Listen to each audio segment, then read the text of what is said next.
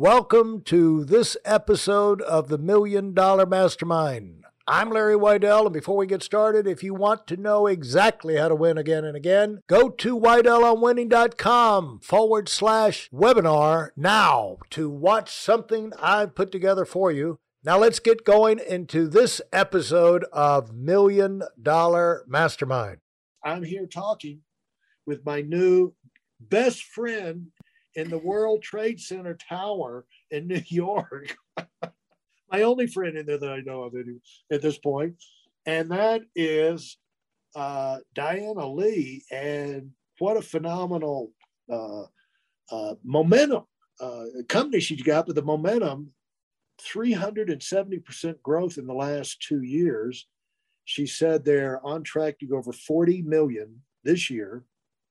They just started with her and one other guy. She was on the front end. She had the back end, the computer guy to follow through make everything happen there. And 4 million in revenue the first year, coming from 15 to 18-hour days. And now, prospecting and seeing people, and now revenue up to 40 million. Number 10, Inc. magazine has noticed and has certified them as the number 10 fastest growing company in the United States, being led by a female. And so pretty significant, amazing achievement to be in that group, period, number 56 overall. So congratulations on Constellation Agency in a big way, and congratulations on your move into the World Trade Center and your new 50,000 square foot space. So I'm talking with Diana, and the last thing we touched on was organic growth. The thing is, it gives you an advantage, but they didn't fall into your lap. I mean, that cannot be, you did 15 to 18-hour days of prospecting when you started, but there's no way you would have done 4 million in the first year had you not been, had some kind of connection with the people that you were going to see, some kind of tie-in, but it's not like they said, okay, Diana, we know you, you got our business. You had to earn it, even though it was still organic growth. Absolutely, Larry. I didn't put more than $22,000 into Constellation for the first year and a half of launching Constellation. We had no money. I basically couldn't get a loan from a bank. Nobody would give me a credit line. It was pretty difficult. There were days that I had sleepless nights because I wasn't sure if I could hit payroll or not. And I never ever missed payroll, and I never missed, making sure that our people were taken care of. But there were a lot of nights that me and my partner, Matt, would worry. And, having a partner where they would stay up with you, for all night and just talk through it therapeutically was so helpful. And Matt and I don't have a lot in common, but we both cared about the business enough that when things really bothered me, he was always there to listen to me. And I thought that is such a gift to have, and also to have a partner that is that supportive. We've gone through ups and downs. We've gone through major fights. And I will tell you, when we first started, Larry, this was one of our fights, I always told him I was the hunter and you are I'm the hunter and he's the operations person, that basically he's the farmer and he makes it all happen. And so thank goodness you didn't tell him he was the cow. No, actually I told him he was a cook. I said, I'm the hunter, you're the cook, right? So you got to cook faster because I'm hunting as fast as I can. So one day I came back from work and I said, look, I sold the shoot. And Matt, is the technologist. And so he's like, Dana, I don't want to really do shoots. And at the end, we are really going to pitch this marketing technology that we invented. So I really don't want to do these shoots. And Now, what's it? What's the shoot? A photo shoot. A photo Oh, shoot. I sold a photo shoot. And I said, what do you mean you're not going to do the shoot? He goes, yeah, the dealership's way too far away. We're not going to get in a car and drive all the way there. It's so far away. It's like 2 hours away. And I snapped. I literally snapped. And I said, are you kidding me? I drive 9 to 15 hours every single day. Rain, shine, hot, doesn't matter. And I'm going from location to location to location. And you're complaining that you have to be in a car for 2 hours to go to a shoot? Snapped. I literally snapped. And of course, everybody was like, fine, we'll do it. But that's how I felt, is like, if we're going to do this, we're going to do this no matter what. We're never going to turn around and say, oh, I don't really want to do this, or I'm not going to do it. That's not who we are. If we're really going to say, we're going to do this, we're going to put all our energies into it, and we're all going to agree that this is what we're going to do. And so from that point forward, we realized, look, we needed to survive. We needed to make money. We're going to still do the things that we don't actually want to do sometimes, but this is survival for us. How far along were you to where your knowledge that you picked up over those 15 years of consulting with companies, that operational knowledge, how far into it were you before that kicked in? Because, that's the step beyond survival mode. How would you describe that, from the survival mode to the what mode, to where you're starting to become a company now and you're working through other people? How would you describe that? Yeah, so as we started to grow, we realized that it was exactly the opposite. We had to get to an area where we couldn't take every single customization. We really needed to actually decide who we are and then stay with the core of what we actually did. And so we got there. But in the very beginning, Larry, when we actually had to make money, we did what we needed to do in order to stay alive for everybody. And so as that happened, you're adding on people now. And where did you feel like that operational insight and experience gave you an advantage? Right. So operationally, I definitely had an advantage because of the fact that I had the 15 years of going from, being a consultant. And so that part came very natural to me. So for me, Larry, the two areas that I was the strongest in was operation and sales. The strength that Matt had was strategy and creative. And then we had a third partner, Noman, who really understood development, and he came from the development world. And we really stayed in our swim lanes. Like I don't know enough about development to tell Noman what to do in that area. And I don't know enough about creative to say this is actually really beautiful and it's really not. That we really stayed in our strengths in the areas that we were really, really good at. So how would you describe development? Development's, obviously working with the developers, all the codes, making sure that the machine works, making sure that we can product design. That development is what Matt actually does. And yeah, because you developed your own software. That's what we did. We developed Alexia, which is our own marketing technology. And really, Larry, we developed it because Constellation, again, was going to fail. We didn't develop it because we wanted to. We developed it because we couldn't scale what we were doing, which we wanted to do thousands of ad units based on different types of people that lived here in this country. And because of that, we had to hyper localize the audience. And in order to do hyper localization, you couldn't do 3 to 5 ads. You needed to do hundreds of ads. And we realized that when we're doing it through manpower, we couldn't pencil that out financially and say that there's a business case there. We just kept having to hire people to do it, and they would keep making mistakes, and it would just get worse and worse and worse. Therefore, that's when we decided, you know what, forget this, we've got to go into development. And at that point, we had to find somebody that could lead the development area. And that's when we found Noman. Now, talk about can you think of anything right now that people could learn from your operational experience, and also that you did from the 15 years, but also applying that to your new business? Because you always have to make, when you apply it, the situation, it's like what to do, but also when to do it, how to do it, where to do it, all of those things come into play.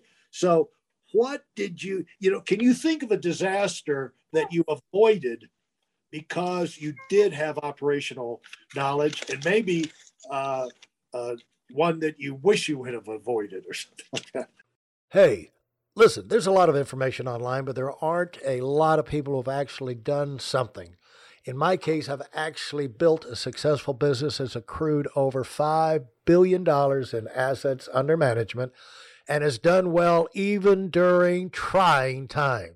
Now, if you want to know exactly how I've done this, go to whiteelmwinning.com/webinar now. I've compressed a decade of learning into 5 short weeks just for those of you who want to give yourself an incredible advantage and are tired of waiting and watching others move up.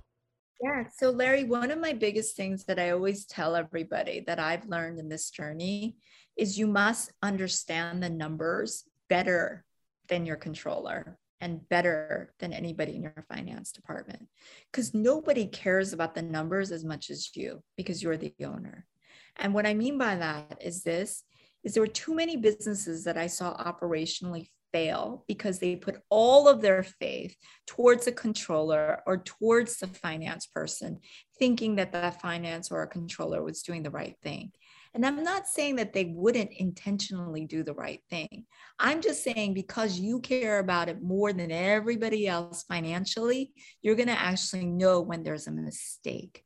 And one of the things that I'll tell you is throughout the years, I've noticed mistake after mistake after mistake. One of the things I've also noticed is when I was in the consulting world, I noticed that there were issues where people actually had situations where there were fraud that was happening within the company that the owner, the CEO were unaware of. One exact thing that I did to make sure it didn't happen ever at Constellation, because as you grow, like I love our controller, I trust her with everything. And with more and more employees that you don't know and you haven't hired because other people are making those hiring decisions, you're not sure. Every once in a while, there may be a bad apple that gets hired. So one of the things that I noticed when I was in the consulting world is that there was fraud happening where somebody would actually enter that it was a vendor in their systems. And the vendor was actually the employee that set up an LLC and was making payments to their LLC. I saw that happening, not just once, many times. So one of the things that I did was I made sure that when you have vendors that get added into the system, because the bigger you get, the more vendors you work with. So think about all of the software that you purchase, whether it's, even Wi-Fi, right? You have a vendor for Wi-Fi, you have Braze, you could have Amazon Cloud, you could have Google do things, you could do Slack, and you can do Asana, you can do project management tools. And the vendor list just keeps growing and growing and growing because you need them to support your business. But if somebody puts in a vendor that actually is not a true vendor and you weren't aware of it and money is actually being spent there and you weren't even aware of that, then that's how people can actually steal from you. So there's just one small, tiny example that I made sure operationally, everybody at the leadership team level knows every subscription, every vendor that we use on a monthly basis, because the subscription plan that we basically have for every vendor that has all of the monthly costs to it go out to every leadership team member, where we verify that is the vendor that we hired. We verify the amounts that is going to them monthly, and we verify that we want to still keep that vendor. Yeah, the thing is that when I was running, in the growth years where I was running the training center, it was like I had concept occurred to me that, and I would tell people, like, I've got to know the numbers better, our numbers better than anybody in the world. If I ever go to anybody else for the company with, analysis, and they tell me something about persistency or whatever, and it's news to me, I failed, because I should know every single number about my business than anybody else, because ultimately I'm responsible for the numbers, and the numbers tell you whether or not you have a well-run company or not. And decay starts gradually. Okay. Mm-hmm. Decay and sloppiness, and it will, you don't check on this person or this department because they're always good. Oh, really? Yeah. And then that's where, it's like they said, when I got embezzled by, I don't know how much, but it was 7 figures, by my trusted 16-year personal assistant. Wow. The tax attorney said to me, he said, it's never the silver hair. He said, it's always the silver-haired grandmother who bakes cookies at the bank for everybody that embezzles the money, True. And like, whatever you think of Donald Trump, he's a businessman. And I'm a member of Trump International down in Palm Beach. And so I remember one time the head golf pro went out there and did this booklet, a course about, promoting the golf course. And he had pictures of every hole. And it was kind of like, anyway, he spent $15,000 on this. But that's something you do if you have a resort course and you have a lot of tourists and people coming in. We're members. We know the whole course. We don't need a yardage book with pretty pictures. But he thought because he put Donald Trump at the front of it in a big picture and Donald Trump welcoming you, that he was going to get a big pat on the back. When Trump saw that, he went absolutely purple. He said, $15,000. The guy thought, well, that's good. I only spent $15,000. He said, do you know what the electricity is on this place every month? He said, it's $33,176.16. He had it off the top of his head. And that's just one of like 30 golf courses that he had. And he called, he yelled at him twice when he was out. It was a Saturday morning. He yelled at him twice in front of everybody in the cars when he was out there playing golf. And then later, the pro shop manager called me. He called 2 more times during the day before the day was over to scream at him again. But, the thing is, the leaders, like, the point is, no one cares about those numbers more than the leader. And you've got to have that going for you. Where, fraud will happen, decay will happen. What are things that will happen if you don't know the numbers? I mean, you can just guarantee you're going to have, one thing you can guarantee if you don't know the numbers, a slump. If you do not know those revenues, if you do not know what's coming in, you're going to have a slump. And so, you just don't go to 40 million by, the business fairy brings in more business. You've got to be a Terminator. You've got to be the wolf. You've got to drive for it. So what are other things that you've seen sneak in maybe in your business, but in these other businesses, and that you got that proves the fact you've got to keep up with the numbers? Yeah. So one of the things, Larry, that I always do is I watch the numbers every single day. There's not one day that I don't get what's called my accrual report. I know month to month, day to day, every single day in terms of every single thing that gets sold. down to the penny. And so not just myself, but I also make sure that my sales, my account team, and anybody that works on the accounts and sales side sees the numbers on a daily basis.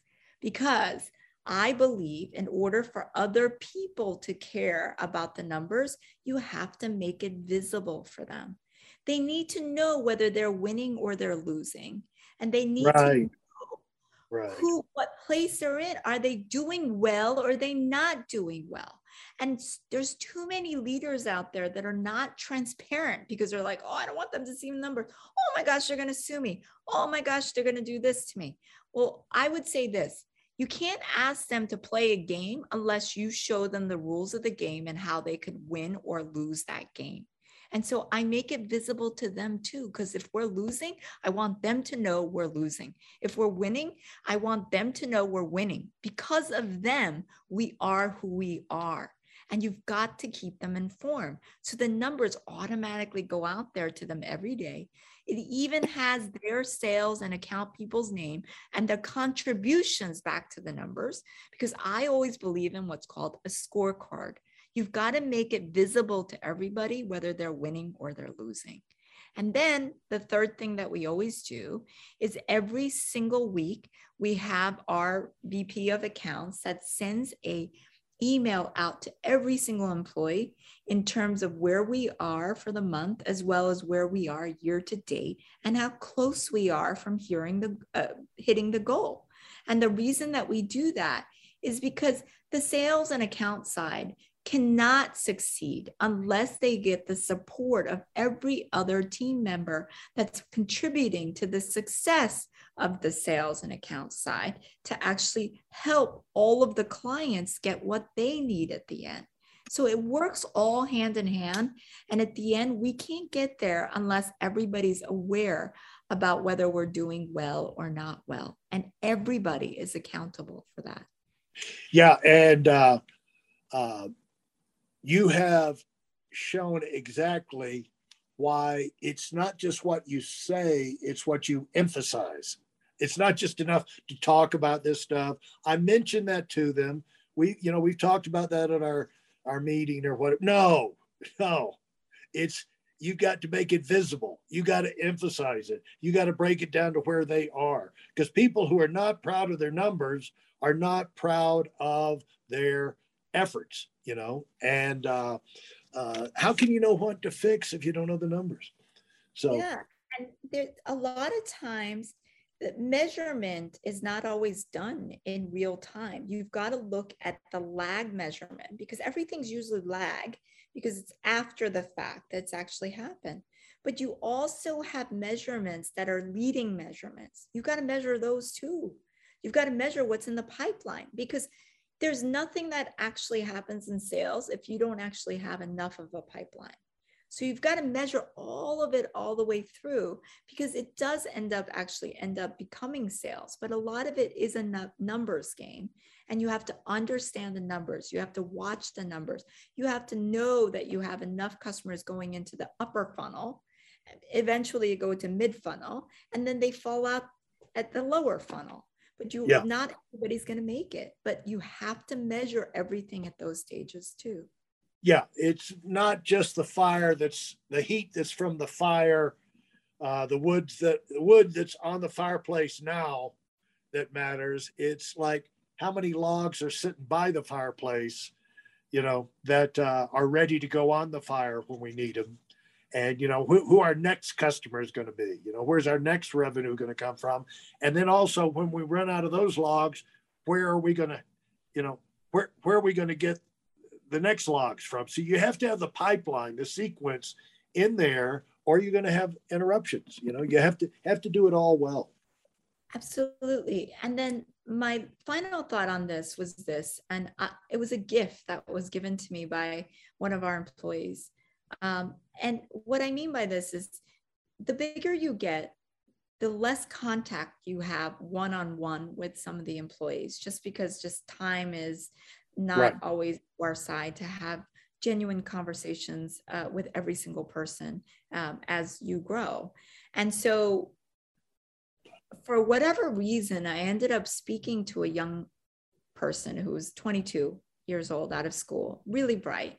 And he was having his, maybe he was 23, but he had his first review, his annual review. And I have no reason why I happen to be a part of that, because typically I'm not a part of any of these types of reviews. But I was in that one particular moment. It was last year.